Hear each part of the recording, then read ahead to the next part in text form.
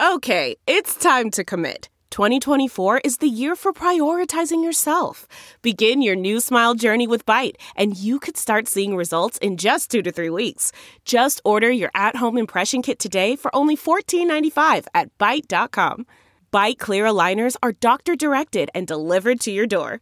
Treatment costs thousands less than braces. Plus, they offer financing options, accept eligible insurance, and you can pay with your HSA, FSA. Get 80% off your impression kit when you use code WONDERY at Byte.com. That's BYTE.com. Start your confidence journey today with Byte. Looking for a good time? Looking for a good time. What an opening. If you're looking for a good time, just like talking politics, okay? Get your head out of the gutter, ladies and gentlemen. Come on down to Maria's 960 West 31st Street on Tuesday, November 7th at 7 p.m. for First Tuesdays. Maya and I will host a show with Alderwoman Nicole Lee and Alderwoman Lenny Mana-Hoppenworth, talking Asian-American political power in the city of Chicago, all kinds of political conversation at Maria's, 960 West 31st Street in Bridgeport. I know my distinguished guest, Adolfo Mondragon, will be there. Hell, he lives right down the street from Bridgeport. So one more time, First Tuesdays, November 7th, 7 p.m.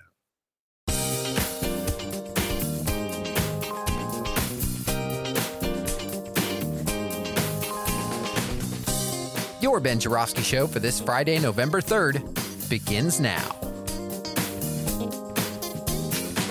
On today's show, it's Oh What a Week, so Ben talks the top stories of the week with a very special guest, and today's guest is none other than legal advocate and attorney at law, Adolfo Mondragon. The Ben Joravsky Show is a presentation of the Chicago Reader. ChicagoReader.com for everything there is to know in the city of Chicago. If you want to know what to do, where to go, what to eat, what to drink when you're out this weekend in the city, just head to ChicagoReader.com and you can find out the best places in town. And if you want more Ben Joravsky, head to ChicagoReader.com/Joravsky. That's J-O-R-A, V as in victory, S-K-Y. Hello again, everybody. Ben Joravsky here. We're calling this Raylo is Busy Friday, and here's why. Actually, it's Oh What a Week. Adolfo Mondragon, my dear friend and good friend of the show, standing by to talk about political news of the week in the city of Chicago.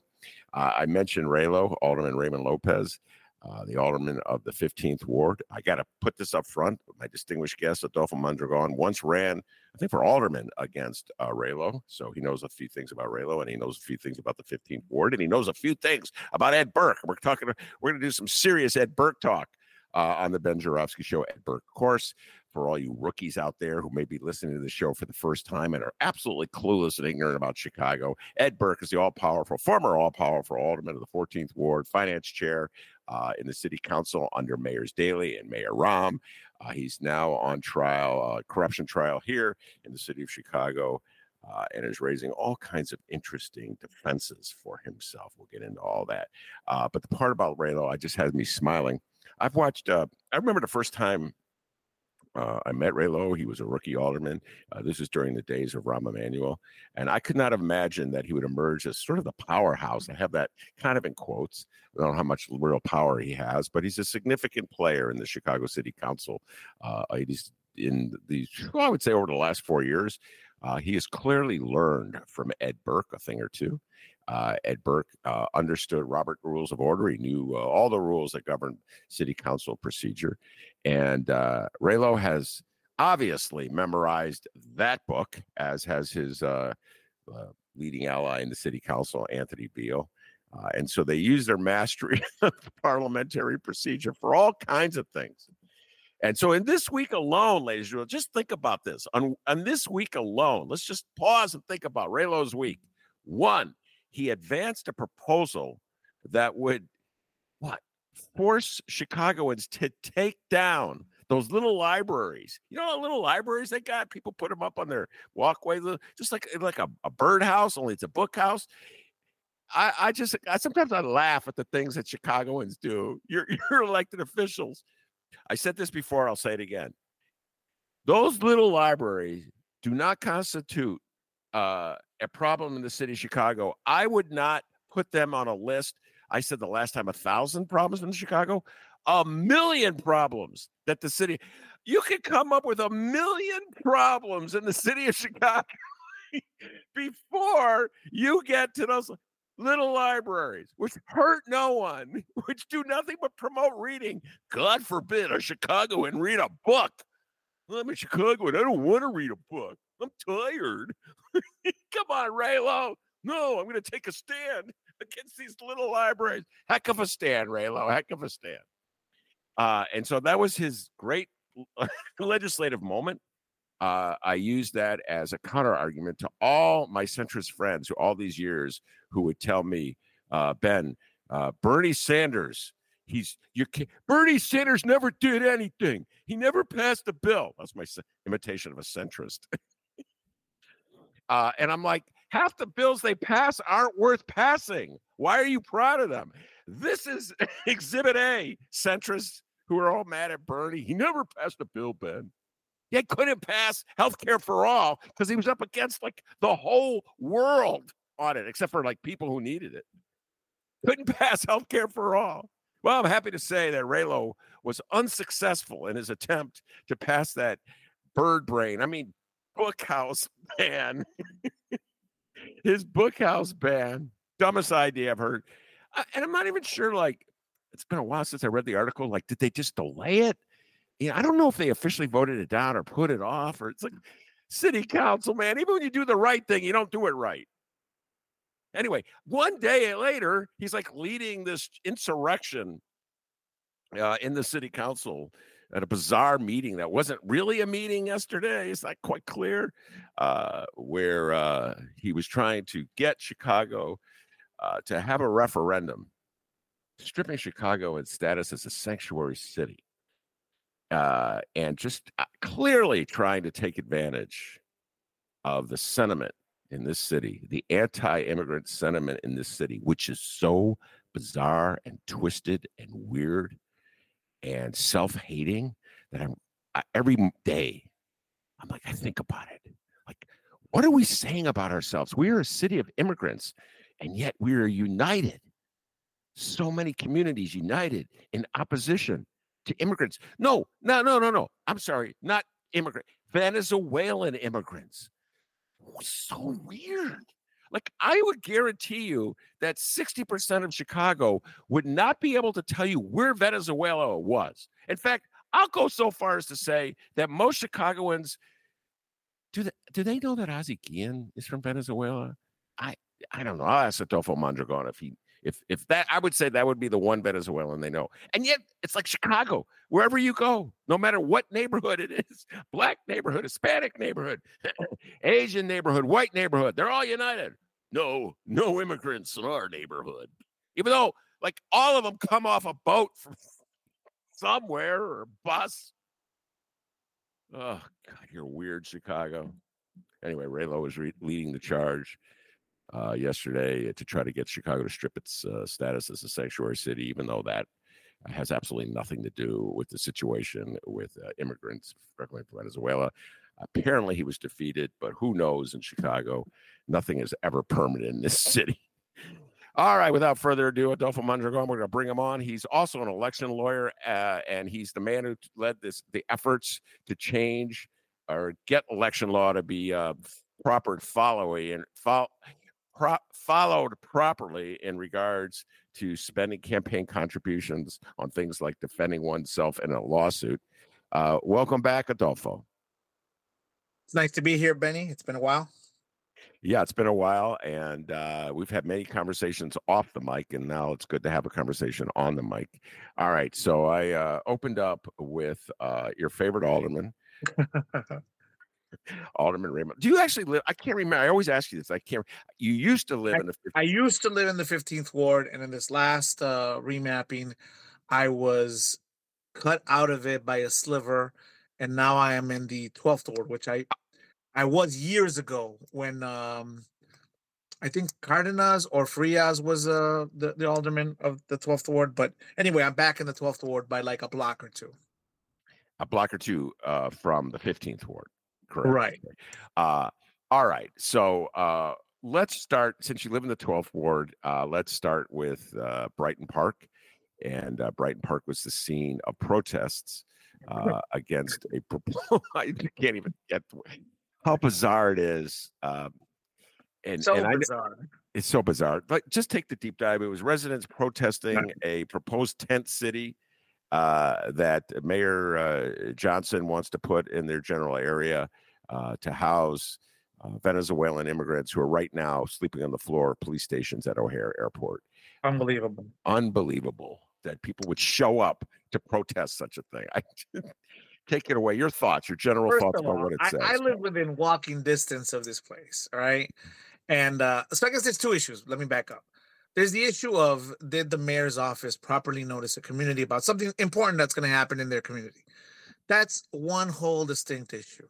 But the other issue is immigrants complaining about immigrants coming into their neighborhood. First of all, I'm within walking distance of the site. I didn't know it was coming. I didn't know until they started protesting, and I saw it in the news. But all these people, their pretext for being all upset is that we don't know about their backgrounds. A lot of these people are criminals and they have criminal records. Like, if they're like the Cuban immigrants that came in '80 with when Castro opened up the jail cells and sent all these criminals into the U.S. or something. First of all, they don't know anything about these individuals that are coming in. Second of all, whoever gets a dossier of anybody moving into their neighborhood? I certainly don't. These people act like, oh, I want to know their background. Well, I would like to know your background because I probably have lived longer in Brighton Park than you have, sir. Okay? And I don't get a dossier of every time somebody moves in. I'm more worried about, I have this citizen app that pops up and tells me every 5 seconds that a sex offender is registered as living within 3 houses from me or 5 houses from me. I'm more worried about those guys. And I'm more worried about, and I told you this story, I'm more worried about 2 Christmases ago, a bullet flew through the back end of my porch and is lodged in the first floor kitchen of my parents' house. I'm more worried about that than I am about these Venezuelan immigrants. Do you see me going down there, walking down 5-6 blocks and protesting this shit? I don't give a shit because these people are harmless. They're not going to do anything.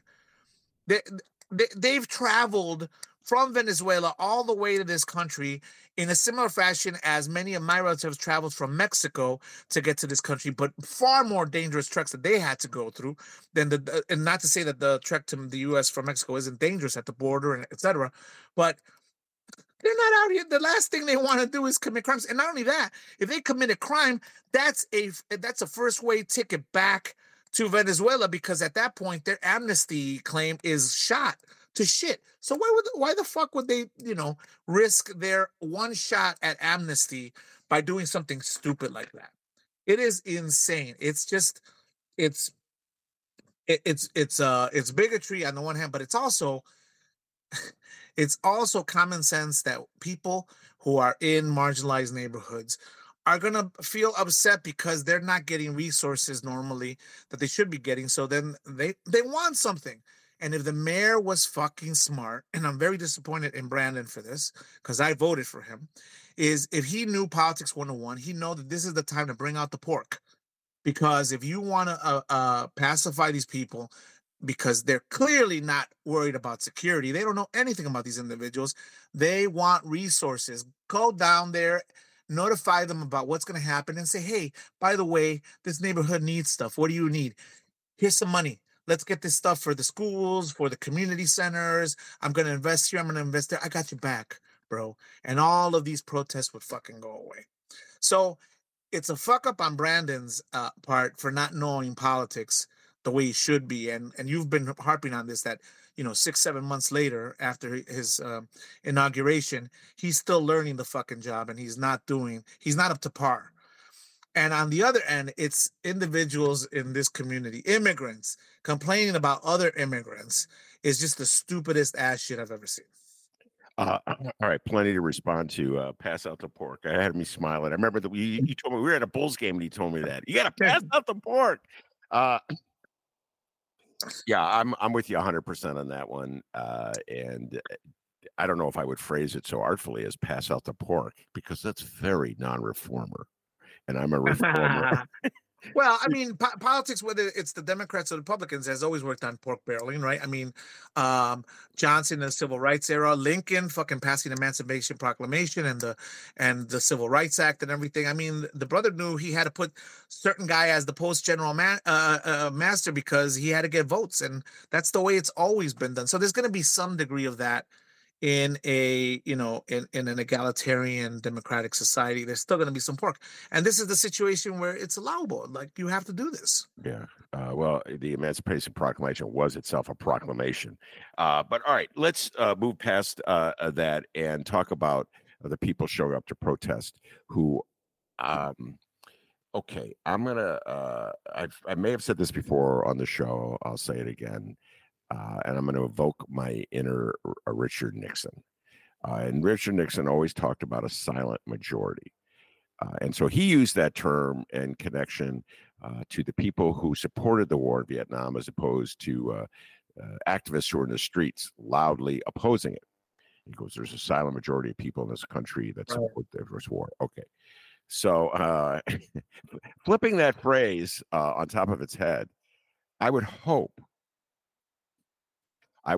that there's a silent majority of people in the city of Chicago who are more tolerant. I'll just put it like that about Venezuelans, immigrants, or any immigrants, and are more tolerant. They just are going about their lives, not talking about it. In your humble opinion, do you think that the folks who showed up to protest at Brighton Park, tent city, like the folks who showed up in the Fifth Ward when Desmond Yancey was about to speak, and the folks who showed up at Chatham in the 21st Ward, do you think that there is a silent majority of people who oppose them, or do you think those people who show up to yell and scream about get them out of my neighborhood speak for the majority of Chicagoans? Yeah, I don't think they speak for the majority of Chicagoans. This is still, I'd like to believe, is still the city of broad shoulders. That is, the broad shoulders carry those immigrants because these immigrants have built this city. What I think, there's two dynamics going on here. On the one hand, there is bigotry, because if you also consider that the city since 2022 has accepted 30,000 refugees of Ukrainian descent and has had no fucking problem with them. It clearly shows that there's a dynamic about race and ethnicity here, right? So that's one dynamic working this problem. The other problem is a problem of economic diversity and equity and inequality, essentially, not equity, inequality, in that the areas where you're seeing these protests are marginalized communities. You don't see these protests in the rich neighborhoods because there is no tent city going up in the rich neighborhoods. There's nothing going on in the Gold Coast. There's nothing going on in Lincoln Park, in Lakeview, etc. So it's like, okay, it's the poor people who have to bear the fucking burden, and poor people are tired of having to bail out everybody else, from whether it's voting for Joe Biden or it's bearing these tent communities. Poor people at some point have their breaking point, and they'll find these pretextual arguments to justify their anger. And but what they want is they want to be the squeaky wheel, because they don't get the resources and attention that they deserve, and so they feel like they're getting shit on, and so they have to express their anger in a particular way. So it's those two dynamics. On the one end, it's bigotry, because the city and its people are treating two different communities of refugees differently. One that are lily white from Europe, and the others that are of mixed race from South America, completely differently. The Ukrainians are living in hotel rooms and in apartment buildings. The Venezuelans are fucking on the floor of the airport and police stations. How fucked up is that in America? In one of the biggest cities in the world, we have people fucking sleeping on the floor at the airport or at police stations and other public. So that's one dynamic. The other dynamic is that these communities are tired of getting all the waste dump sites in their communities. They're getting tired of all the budget cuts affecting their neighborhoods. So they're angry, but they're not angry necessarily about the immigrants. It's just a pretext, and what they want is that they want attention and care, which they should receive, and that's why Brandon is fucking that part of it up. Because if he was smart, he'd go down there. First of all, he fucked up by not notifying them. That's the first major fuck up. But second, not only do you have to inform these individuals, but you have to also tell them, but hey, I got something for you. There's a quid pro quo here, just like everybody else who has their fucking handout in the city to get something for something. You know, we're gonna give you something for something because you're hardworking people and you've been given your due. And you know what? We're asking you once again to bear the brunt for everyone and take it for the team. So we're gonna give you something in exchange. All right. Well, I'm gonna push back a little bit. There are aldermen in wealthier neighborhoods who are opposed to the immigrants coming to their community. Brendan Riley in the 42nd Ward, which is the Gold Coast, I've been making fun of him because his quote where he said, "I'm vehemently opposed." Right, but there are no current plans to put anybody. No, they would put him in a hotel there. Yes, there are plans. Oh, okay. Yeah, it wasn't a tent city, but put immigrants in I think it's a vacant hotel. A vacant building, and he goes, "I'm vehemently opposed." I love that. Vehemently opposed. Not just opposed, ladies and gentlemen, vehemently opposed. Okay. Yeah. Thank you for that clarification. Vehemently opposed. I'm going to push back on you a little bit, get your thoughts on this. Sure. I think I may have said this to you before. I don't know. I think that I've been watching inequity at play in the city of Chicago for as long as I've lived here. I talk about it all the time. I write about it all the time. I can't recall anybody in any community. Let's just say we're with Brighton Park. So I can't recall people storming a meeting in Brighton Park. Talk about inequity because Lincoln Yards got $1.3 billion. Right. The city of Chicago, Brighton Park residents, raised your property taxes in order to give $1.3 billion to gentrify an already gentrifying neighborhood. I can't recall one Brighton Parker storming a meeting, outraged. Alderman, did you vote for this? Are you supporting this? I can't recall it. For that matter, I can't recall Hyde Parkers storming a meeting in outrage because Lincoln Yards got 1.3. Hey, Hyde Parkers, I know this is complicated, but they raised your property taxes too as well. Yeah, you too. And you people in Chatham, you too. Your property taxes were raised so that money would go to Lincoln Yards. And people in Jefferson Park were crying. Alderman Brendan Riley, who's sobbing, vehemently opposed. I can't recall any of you guys storming a meeting. So to oppose Lincoln Yards. So what I'm saying is there's something unique about immigrants being given tent cities in Brighton Park that brings people out to a meeting. And when people, as opposed to when they see resources not being spent on their, see, I've been hearing this complaint now for like 3 months, Adolfo. Well, people in the city of Chicago, they just are outraged that their community has been overlooked. Yeah, your communities have been overlooked for 40 freaking years. You never said one word. You kept electing the same people who were ignoring your communities. Now you're mad. You see what I'm saying, Adolfo? So clearly, there's hypocrisy. Go ahead. Take it away. Clearly, there's a hypocrisy, but I think the way I understand why it happens. I understand because there's no face to Lincoln Yards, but there's a face to the people coming in to use the tent city. First of all, also 10 cities. That's fucked up. 10 cities, dude. That's like, come on, Chicago, a 10 city in a cold. You know, we're fucking it up there. First of all, I feel for, in that sense, I don't want these immigrants also going to a tent city. I feel for them, but the reason why there's the uproar in Brighton Park, and oh my God, all those people that showed up at that meeting at Kelly High School, shit, that got locked out or whatever. Oh my God. If they would every 4 years go and vote during aldermanic and the mayoral elections, fuck, that would be something. But no, instead, it's because they could put a face to a boogeyman. You can't put a face to Lincoln Yards. There isn't a group of individuals who you can go out there and protest and stone or whatever, but there is a face to the immigration problem, and then you add the racial component, and then also the intra-ethnic component of Mexican and Chinese immigrants complaining about, oh, look at these fucking brown ass people coming over here. We're better than them. It's like, it's so fucking silly. Fucking people of color fucking shitting on other people of color. It's so fucked up. We're better than them. They might be criminals and shit. They're lazy and they're blah, blah, blah. Same shit everyone said about all of you before, right? But the reason why they're not complaining about Lincoln Yards, because there's no face to it, and people just like, whatever, the rich are getting the whatever.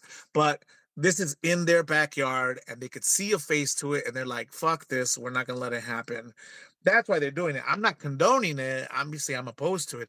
I'm just saying that's the reason of the hypocrisy. But yeah, I mean, I wish they would go out and vote in the mass numbers that they went to these public meetings about the tent city coming to their neighborhood. Yeah, that's a good riff, man. You're right. There's a face on it. All right, let's get to the concept of sanctuary city, which was the ostensible topic of the meeting that occurred yesterday at the city council. It was a special meeting that Raylo called to try to get a referendum on the ballot for the voters to determine whether they want Chicago to remain a sanctuary city.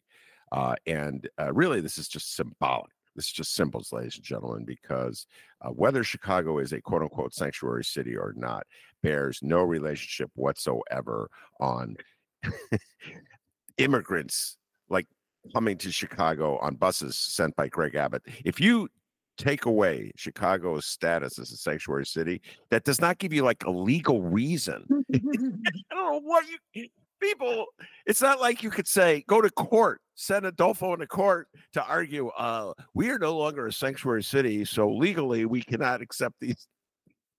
I know it's stupid. It's so stupid because the sanctuary city is actually helping the people who are protesting the immigrants from Venezuela, because many of them are living in the shadows. And the reason why we have sanctuary city is to not have a system where the local police are tipping off ICE and all these other agencies that are trying to get rid of people who are living in the shadows and are hardworking members of our community. So by voting against it, you're shooting yourself in the fucking foot, because not only are you not getting rid of the people who are coming in on buses, but now you're making it easy when you get stopped for like not having for a speeding ticket or for whatever, any other traffic violation, and you end up in 26th in California. Well, guess what? Now they're going to start calling ICE because they're going to suspect you of not having proper documentation to be here, or you're in the process of this or process of that. And all of a sudden, you're going to find your ass back wherever, you originate from, because you voted for this dumb ass thing that Raylo and Beal are proposing. Yeah, well put. I couldn't have said it any better. And by the way, do you use language like that when you argue before the Illinois State Supreme Court? I wish I could, but no. Can you imagine? I have to be a very proper barrister when I'm up there. Yes. Anyway, he speaks when he goes before the Illinois State Supreme Court as a law school graduate at the University of Chicago. But he comes on my show, he's straight up Brighton Park. All right. So that said, in your humble opinion, if Raylo was successful in putting this question before the enlightened electorate of the city of Chicago, which way would the enlightened electorate go? Would they support Raylo and strip Chicago of its sanctuary city status, even though it will have absolutely no bearing on busloads of Venezuelans? Or will they vote the way you would vote and vote against Raylo's referendum? Go. Well, I guess it would depend on how enlightened they allowed us to be, because if they conflate the two issues, then the electorate will be disinformed, and I could see them totally voting for Raylo and Beal's position. But if they don't conflate the issue, or there are forces out there that counter with their voices and their information, then I don't think it'll fly. So it's just a matter of how deceptive or sophist or whatever you want to call it they can be, because anyone could be fooled into voting for something that they don't want. Well, I'm going to go on a limb here And I know I have many friends who criticize me for having a low opinion of Chicago voters, and expressing that opinion from time to time, all the time. I believe that if Raylo is successful in getting this referendum on the ballot, which I don't believe he's going to be successful at, I do not believe this will be on the ballot for voters to decide. And I believe that he would lose. That I believe I head toward the notion that the people who show up screaming and yelling in Brighton Park, and the people who show up Kelly High, that was a trip. You're right. I forgot about Kelly High. Wow. Kelly High. Gary Chico's alma mater, by the way. That's right. That's right. Gary Chico's alma mater. And I would say they would not prevail. And that they may have, intimidated Brendan Riley to a certain degree, where he is vehemently opposed. Not just opposed, vehemently opposed. Yeah, I think Brendan Riley might, in my opinion, might be offended if I move into his neighborhood too. So that's where he's probably coming from. But wait, he went to Yale and University of Chicago. Fuck him anyway. Whatever. Yeah, I don't know where he went. I have no idea what college Brendan Riley went to. No. If I was moving into his neighborhood, I think he'd be vehemently opposed too. So even with the Yale, I think with the Bulldogs. I think if you asked him in private, in my opinion, I don't know. Maybe the man is different, but from the rhetoric that he's spewing, it sounds like that's the kind of decision he would make. But whatever. All right. So okay, I actually believe the city would vote against the Raylo proposal. The city, just so you know, ladies and gentlemen, this meeting dissolved into chaos at the end. It was so classic Chicago. So follow me on this, ladies and gentlemen, you need a quorum. I think a quorum is 26 alder people at a city council to have an official meeting. And so the big battle was whether and I don't even know what to call them. I guess administration allies, whether Mayor Johnson's allies, led by Carlos Ramirez Rosa, the alderman of the 35th Ward, could convince aldermen to stay away so that there would be no official meeting. That was the issue. And Raylo and Beal, on the other hand, were encouraging alder people to show up so there would be an official meeting. All right. And at one point, there were actually 26 alders in the city council. So it was a quote unquote official meeting. And while this was going on, aldermen, leaving, and you know how it is, Adolfo, aldermen leave the city. So, we're down to 24. And so Carlos would be moving to end the meeting. We don't have a quorum. It's so bizarre and weird and twisted. Did they turn off the lights or something at some point? Or I thought okay, so the meeting, when they officially counted up and found that they were below a quorum, Samantha Nugent, the alderwoman of the 39th Ward, was the one who said the meeting is adjourned. And because we don't have a quorum, and so she left the council chambers, and then whoever is in charge of the lights turned off the lights. Like, get him out of there. Let's go. Elvis has left the building. There's no reason no reason to hang around.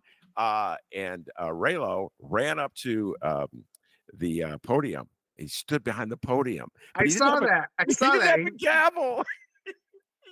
He's hitting his hand. It's like me. He's like, remember how Khrushchev, you're too young. Khrushchev, when he came to the United Nations, took his shoe off and was banging. Yeah. He was banging the podium with his hand. There's still a meeting. You didn't officially adjourn this. I'm like, you are a lunatic, Raylo. Okay. So yeah, they turned the lights off. And so now, of course, it's open debate as to whether the meeting was officially adjourned or it's still going on. Yeah. Oh God, what a city. Chicago. Yeah, but you gotta admit, these characters, they know self-promotion, Yeah. I mean, they're still, you gotta be, and you're right, man. Raymond Lopez, I always give him credit because he's a very astute guy. He definitely learned stuff from Burke. And he's probably read his 48 laws of power, and he definitely read his Robert Rules enough to know some of the stuff, the major stuff to go along. He's probably not an expert or anything on him, but But yeah, he's not dumb. I mean, No. the guy is scrappy, and for a one man island, he knows how to self promote and make some raise some fuss. Yeah, no, he is a force, and this, Mayor Johnson should recognize that. And all right, speaking of Burke, let's go there. Ed Burke is, in my humble opinion, the man who taught Alderman Raymond Lopez and Anthony Beale. It's pretty much clear from the way they behave that they learned from Alderman Ed Burke. And this is the Alderman Ed Burke who was out of power. And let me explain the distinction and then get Adolfo's thoughts on this. Alderman Ed Burke took over the 14th Ward when his father died. So he is inherited the mantle of alderman in the 14th Ward. And then he was unbeatable for year after year after year. Had a very powerful 14th Ward political machine.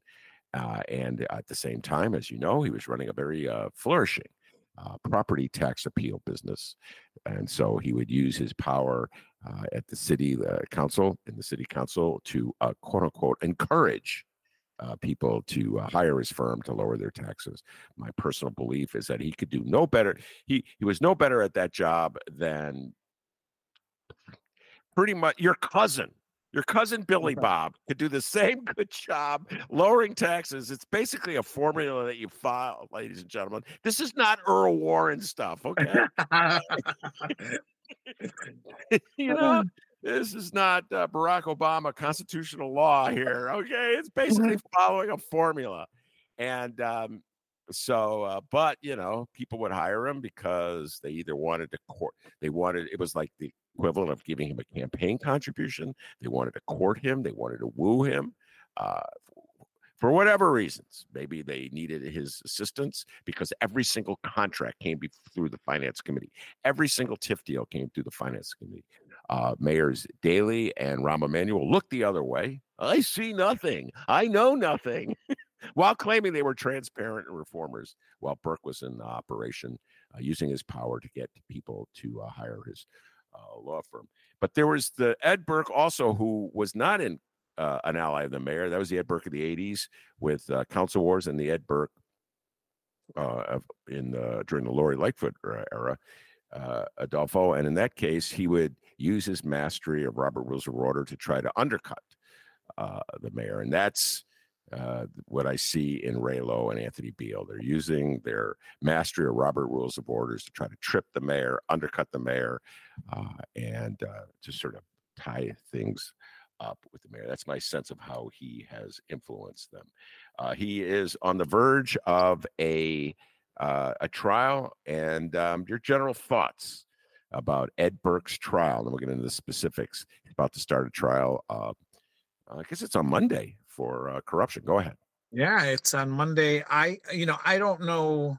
I'm not privy to, what the force and weight of the evidence against him outside of what's been reported, right? I mean, I don't know about, they're going to have particular memos that are going to come back to haunt him, or what those recordings have or whatever. But I don't think he's got. I think he's got. It's an uphill battle for him. He's going to fight it because he's not the kind of man who would cut a deal, I think, and admit wrongdoing. What I find interesting, though, is a lot of little aspects of it, like this whole thing about whether or not certain comments that he made about Jewish people should be allowed to be heard. And also, I think I saw you sent me an article about whether or not there could be a political science local expert to talk about the way politics have worked in Chicago and his role and Burke's role in the democratic system here, to give a background and explain to jurors, give them context in terms of how this is all happening, or how it led up to this kind of behavior from Burke. In terms of the comments, I would tend to think that his legal team is right. I think they're inflammatory, and I don't think that they're as they may be a little bit relevant because they were set in the context of these deals that he was making, but I don't think that they're necessary for them to prove their case against Burke. I think that their value in injecting them into the trial would be more to inflame any jury against him. So I tend to think that those should be inadmissible. In terms of the political scientist giving a context, I think there's already a line of cases in the past couple of years where the prosecution has used a political scientist to explain the context of politics in Chicago and the machine and how things worked. So I think that that's perfectly fine, because you can only understand, or you can better understand the way Burke operated by giving individuals a contextual understanding of the way business and politics worked in Chicago, and maybe still works. So I'm okay with that. In terms of the evidence against them, I don't know exactly what they got, but I could only imagine, based on what we've read in the paper in the last couple of years, that it's going to be interesting, because I want to hear those tapes with Danny Solis, with the ones that he took furtively, and I'd love to be that little fly in the wall that those recordings essentially were. But I gotta think that any defenses about how this was just normal, it's kind of like the Blagojevich, that line of argument about how this is normal horse trading, this is the way business is done. We acquiesce to it. It's become part of our culture, so therefore it's not illegal. You may not like it. It may be immoral, but it may be borderline unethical, but it's not criminal. I don't think those lines of arguments have worked in the past, if that's where they're heading, and I don't think they're going to fly now. All right, let's get it. Let's get into the distinction between inflammatory language and relevant language to a case, building a case, and go back to law school with us for this. So the comments Ed Burke made in private to Danny Solis, and one more time, rookie listeners, Danny Solis, alderman in the 25th Ward for years and years and years, did something to get himself in trouble with the feds. And so the feds got him to agree to wear a wire to collect information on Ed Burke and Michael Joseph Madigan that they could use against these all-powerful politicians to bring cases against them. And so Danny Solis had mostly with Ed Burke. Most of the tapes that I've seen anyway have to do with Ed Burke. Having a conversation with Ed Burke, and Ed Burke made some comments about Jewish people, Jewish lawyers, and he's sort of from the Archie Bunker school of Jewish lawyers. I urge everybody to check out that All in the Family. It's hilarious. God, I would love to see Larry David do a show about Ed Burke's attitudes about Jewish. Anyway, I was very, very self-serving, filled with self-pity, riff by Ed Burke. Where he was claiming that the only reason that developers hire certain lawyers is because they're Jewish, and a poor guy like him doesn't have a break, can't get a break, which is laughable when you think this is the most powerful man in the world. I'll go back to it. There's no reason to hire him as your property tax appeal people. Your brother-in-law, Billy Bob, can do the same thing, okay? But somehow or other, he's a victim. Oh, poor me, Ed Burke. I'm only the most powerful man in Chicago. So anyway, they caught him on tape, and the feds are arguing that those comments show that he was using his position to enrich himself, that he thought that he needed to use that position of power that he had to gain from it. And Ed Burke's arguing that this will inflame people. Now, the judge pointed out these day and age, it can inflame people either way. There's a lot of anti-Semitism out there, so you could get some jurors that go, "Oh yeah, I agree with Burke." Oh God, right. Larry David said the same thing. And so this being Chicago, you never know. Could be a few people who are at that Brighton Park Kelly High School thing. So So I can make an argument either way, Adolfo. I'd love to hear your discourse, your legal, and you went to law school. You're Yeah. far smarter than I am on these issues. So no, it all comes down to a balancing test. So judges are basically say, okay, well, they are relevant, right? I mean, those comments are relevant. I don't disagree with that. I think that when they're heard in the context, they are clearly relevant towards proving the case. Are they necessary to prove the case? That's another question. How inflammatory are they? So are they more inflammatory than probative in terms of their value, right?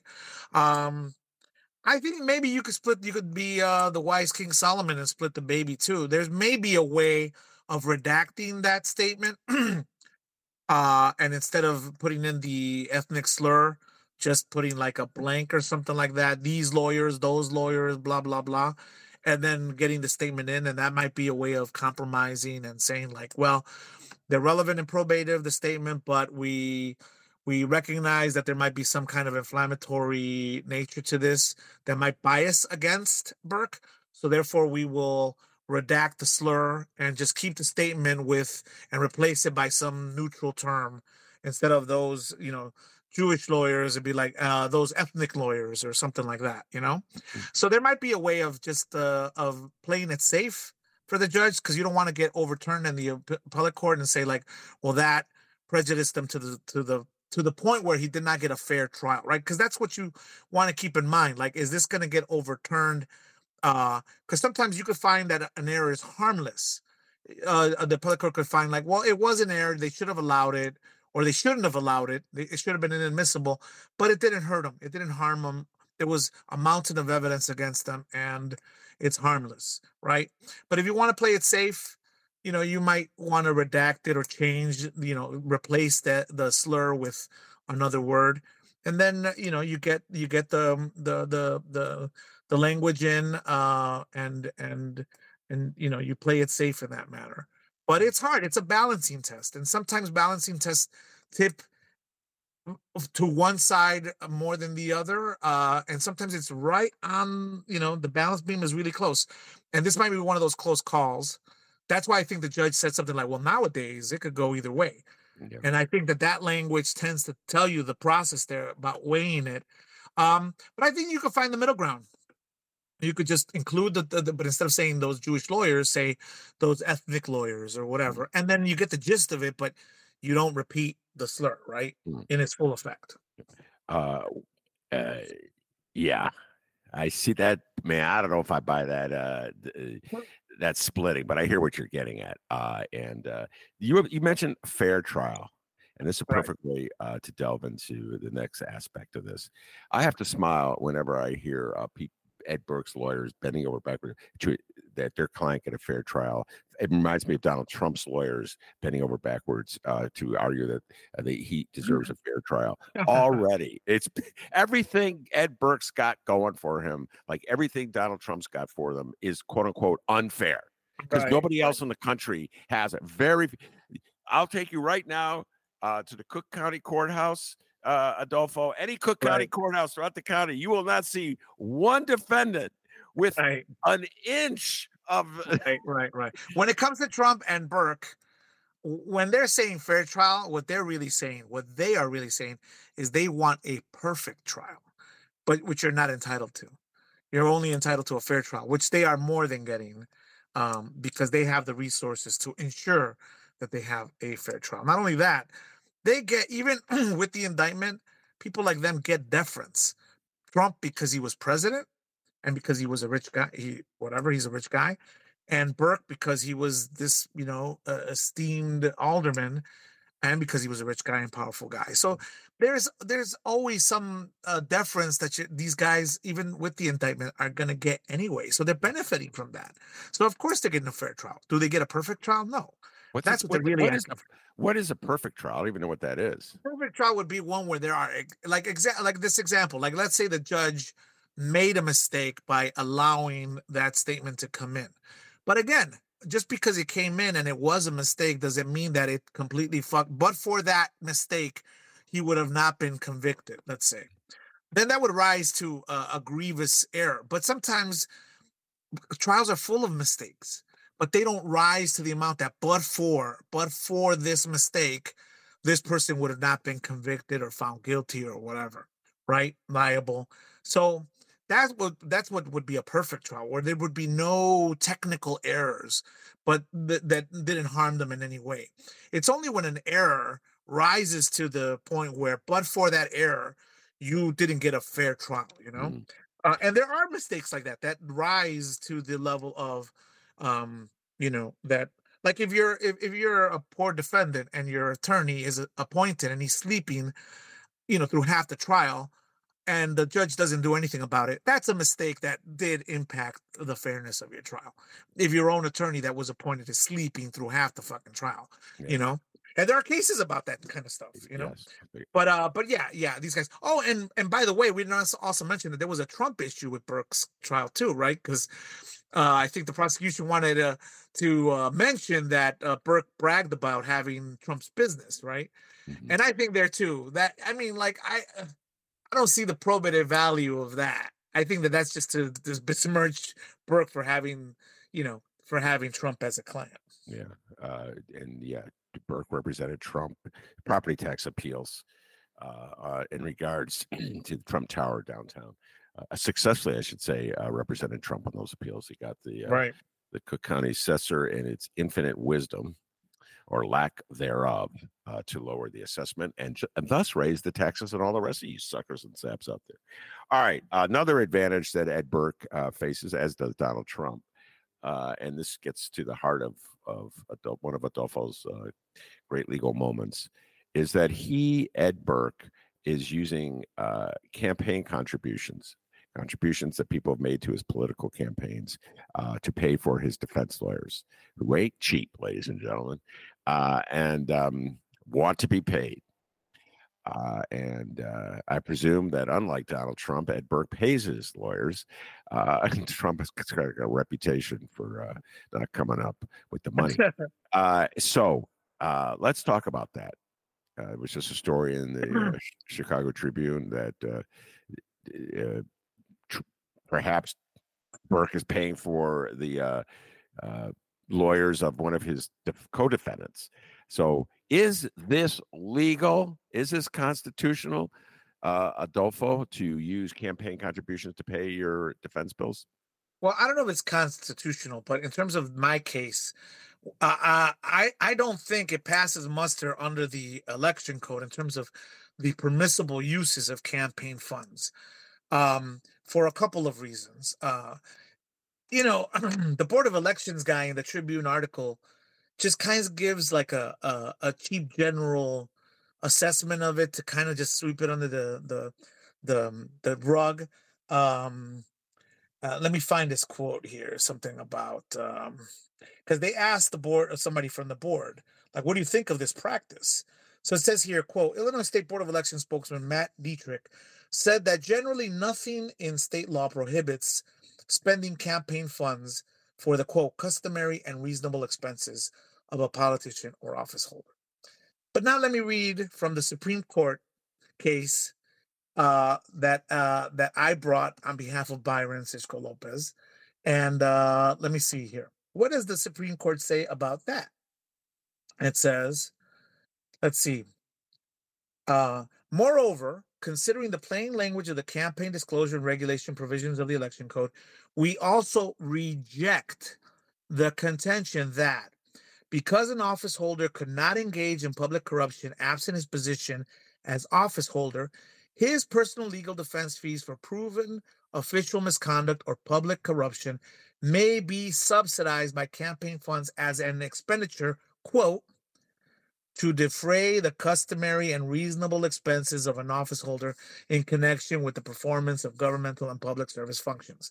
So the board guy is saying generally they're not prohibited. And the Supreme Court is saying when this person has been indicted, they are not what is called expenses in connection with the normal performances of public service, right? And then it quotes, the court says very boldly, the court has never condoned public corruption. And then it says, accordingly, we find compelling the New Jersey Supreme Court's response when faced with a similar issue in holding that the payment of legal fees from campaign funds to defend against an indictment, which Burke has been indicted, okay? An indictment. Danny Solis was not indicted. That's why I couldn't get Danny Solis. Alleging official corruption was not an ordinary and necessary expense of holding public office. And there's a larger quote from the New Jersey Supreme Court. But the idea that these fees are part of the normal course of business for a politician is BS, because in this situation, there has been an indictment. The indictment has not been challenged or thrown out. They are going to trial. The only exception that the Supreme Court said, they're like, well, the only reason why we don't make it a per se rule where every use of legal funds in the situation is bad is because once in a while there are witch hunts. And there are situations where someone has been indicted by a zealous prosecutor, and those indictments have been thrown out. But the indictment hasn't been thrown out here. They're going to trial. So this is a situation where the state does not condone public corruption and therefore doesn't condone subsidizing legal fees to defend against an indictment about public corruption. So I think this is clearly, one, the money that Burke has been spending on his own legal defense from campaign funds is against the election code, in my opinion and in my reading of the Supreme Court. Two, the funneling money to his co-defendant for the same purposes, I think also violates the election code. And part of them, in terms of intent, this whole language about sometimes labeling it as a legal fee and sometimes labeling it as a consulting fee clearly demonstrates to me that the reason why they're using consulting fees sometimes is because they're not sure that they could use them as legal fees. That's why they're going back and forth between the language. Yeah. And it's really interesting to me that the attorney for Burke, when they disclosed this in court, said something like, oh, this is allowable. This is how an attorney's brain works. Because remember, the rule is if there's an indictment, then it's no good, right? But if it's like a false indictment that gets thrown out, then no. So Andrews, this is not Burke's attorney. Andrews' lead attorney, Patrick Bledgen and Todd Pugh, said that since, what he meant was because, not since, that's an improper use of since. But anyway, their client was, quote, wrongfully accused of crimes committed while he was an employee of the 14th. It's entirely appropriate for Burke's campaign to funds to be used for Andrews' defense. So they're saying, yeah, I know he's indicted, but he was wrongfully accused, and therefore it's completely legitimate to use these funds. No. That's not what the Supreme Court says. Supreme Court says if you've been indicted and you're moving forward on that indictment, you cannot use these funds. All right. And so just to remind people who may have forgotten, Adolfo was the lawyer in a case filed by Alderman Byron Sixer Lopez against Danny Solis. Danny Solis, aforementioned Danny Solis, was the gentleman who collected the evidence against Ed Burke in secretly recorded conversations. And he was using his campaign contributions to pay his lawyers for whatever corruption matters he was facing with the feds. And Adolfo took it to court and ultimately lost, as you just explained. That issue. That particular issue. And in the court of law that governs the Ben Joravsky show, he was allowed, Adolfo, to claim victory. And so I was forced to pay up a bet. So somehow or other, I lost the bet, even though Danny won the war. I don't know how that worked. All right. Yeah, but the distinction, the reason why Danny Solis's case is distinct from Burke's and Madigan's is that there was no evidence, according to the Supreme Court, that Danny had been indicted. Because remember, he entered into a deferral prosecution agreement. Yeah. And so to me, that means he was indicted. If he entered into an agreement, that means he was accused formally of wrongdoing, but, whatever. The court said it was a distinction that mattered to them, and therefore, it says here, considering the evidence before the board, we find that the board's conclusion that Solis used this was not clearly erroneous because, let's see, because essentially because he wasn't indicted, because he had this deferred agreement. But Burke has been indicted. Yeah, So has Madigan. Yeah. So there's no question about that. If there's a line to be drawn in the sand, where at what point it becomes illegal according to the election code is at the point where you've been indicted and you're moving forward with that indictment. That's the way I read the case. Yeah. Well, he's getting away with it one way or another. Ed Burke. Right. See, the thing is, I did the hard job. I brought this case and got this beautiful language from the Supreme Court. But now no one is brave enough to file a complaint and say what they're doing is violating this Supreme Court, opinion. Okay. And nobody wants Ed. Nobody wants to upset Ed Burke. Okay. Yeah. There's and you don't get paid for it. There's no money for it. So right. It's so yeah. It's not going to happen. Yeah, until somebody proposes a rule for the election board to say, like, hey, you got to recognize this opinion. And therefore, anytime somebody uses this, you have to scrutinize it on a case-by-case basis to determine whether or not it's in accordance with the Supreme Court decision. All right. So we'll close with this. Since you mentioned Danny Solis, I wrote a column recently for the Reader. I don't know if you saw it. I should have sent it to you as preparation for this. And so the Reader was having a special issue on rats, as in the four-legged creatures that are all over the city of Chicago. And they asked me to write a column about rats. And just, of course, having been a political columnist in the city for all these years, the first thing that popped into mind were two-legged rats. And that's the use of the word rats as to somebody who goes rats out people of prominence and power and turn state's evidence against them. And generally that means somebody who did it to avoid their own prosecution, to sort of shield themselves from the full extent of punishment and their own wrongdoing. So in the case of Danny Solis, he got in trouble with the feds, and I think wasn't that the Viagra? Yeah. Just the sauce all Chicago knows, man. You guys get the massages, with the Asian women and the Viagra and so Danny got in trouble. And so the feds said, all right, I don't know what they said to him, but I presume they said, we'll go easier on you on our prosecution if you wear this wire. And he wore the wire. And as a result, Ed Burke is on trial right now. And Michael Madigan is on trial right now. And I have argued that Danny Solis, for better or for worse, is the greatest agent of change and reform in the city of Chicago in this century. I don't get a lot of support when I say that. But he's one of the three great rats, in my humble opinion, in Chicago political history, at least the history that I've lived through. And the other two that I have on my list are a gentleman named John Christopher, who wore a wire for the feds to lower his punishment. And he got various politicians to pay him off so he could illegally was allowed to operate on an illegal dump in various neighborhoods of the city of Chicago. And one of which the feds didn't even make him clean up, which was over the 24th Ward. And then the other one, I feel, the more I think about, is perhaps the most notorious of them all, William O'Neill, who was the FBI informant, who in exchange for looking the other way at him stealing a car, wore a wire.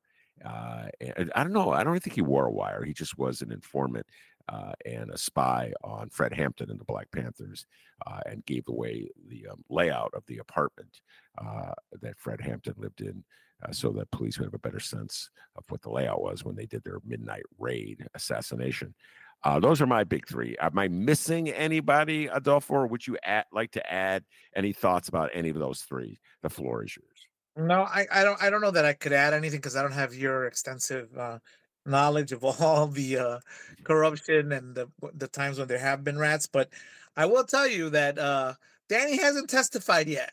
So until he goes on that stand and we hear exactly what he says, he's definitely a rat that's caused some change, but how great of a rat he is will depend on his testimony.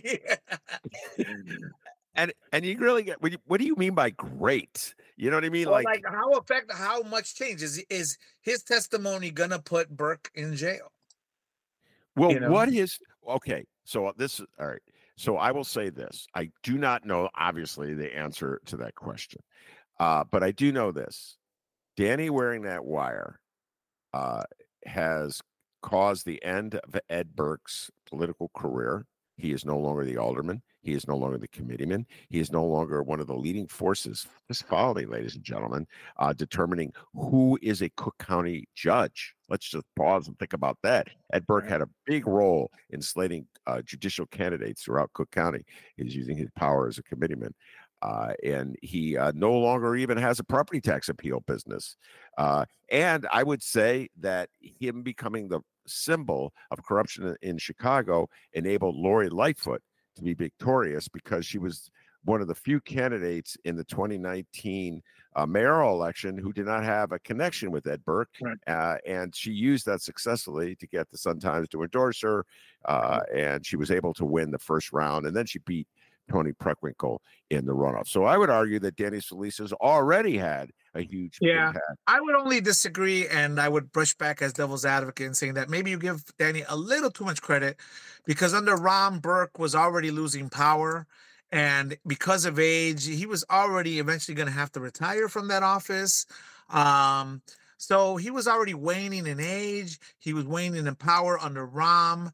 He'd already been humiliated by Rom when they took away his bodyguard detail and all that other stuff, and they took away half of his responsibilities in the finance committee. So, yeah, Danny did, help Lightfoot, and he did do those other things, but I think you give Danny a little too much credit. Well, I'll put it this way. I remember just shaking my head in disbelief. When Ed Burke, I don't know, the official indictment hadn't come out yet, but the story broke that the FBI had raided his office. I remember this. He had a fundraiser. Remember this? And the line of people showed up. Oh, yeah. They showed up anyway. And like, what? They were like, well, we're not certain that that he's out of power. So just want to kiss that ring. So he may have been getting a little old. All right. And he may have been a little not as sharp as he once was, but I still think he had quite a bit of political power. No doubt. Danny was a catalyst for a lot of things, but also I think Burke was coming on his way down. Let's face it, you just don't want to give Danny Solis credit for anything. I don't blame you, but maybe that's just it. You don't even say he was good at wearing a wire. You don't even want to say that. You may be right about that, Ben. I think I am right about that. It's kind of like me. There's certain basketball players I will never can't give them any credit, right? Never. Grayson Allen. I'm speaking of you. Okay. All my friends who are Bucks fans are always defending Grayson Allen. Now, of course, they don't have to because he plays for the Phoenix Suns. All right. Adolfo, what a blast talking to you. Thank you very much. And I will see you around town. Thank you very much. Yep. All right. That's the great Adolfo Mondragon, El Dragon, as we call him, on the Ben Joravsky Show. He's also I should have done this, Adolfo. Why don't you plug your show? Guy's a great DJ on top of everything else. For all of you fans of international music, particularly Mexican folkloric music, mariachi music, the University of Chicago has a radio station on the dial, 88.5 FM, and online at www.whpktest.com, whpktest.com. And every Thursday almost every Thursday from 4 to 5, have an hour of great Mexican music. So you want to listen, feel free to. And also there's tons of other programming on HPK, from jazz to classical to indie rock to all sorts of stuff that you could hear. So WHPK, the University of Chicago, great radio station to listen to. All right, very good. Thanks, Adolfo, for that. Also want to thank producer Chris. He does an outstanding job, and I'm sure Adolfo and Danny Solis will agree on this. Hey, producer Chris, give yourself a raise. Take it out of Petty Cat. Peace and love, everybody. Take care, Adolfo. And don't forget, you can always catch up on previous Ben Joravsky shows. If you missed any of those Ben EJ bonus interviews, you can find all those and more at chicagoreader.com. If you want to follow Ben on Instagram, it's at Benny J Show. And please, I always ask this, but I'm going to ask it one more time. Like and subscribe to The Ben Joravsky Show on your favorite streaming and podcasting platforms.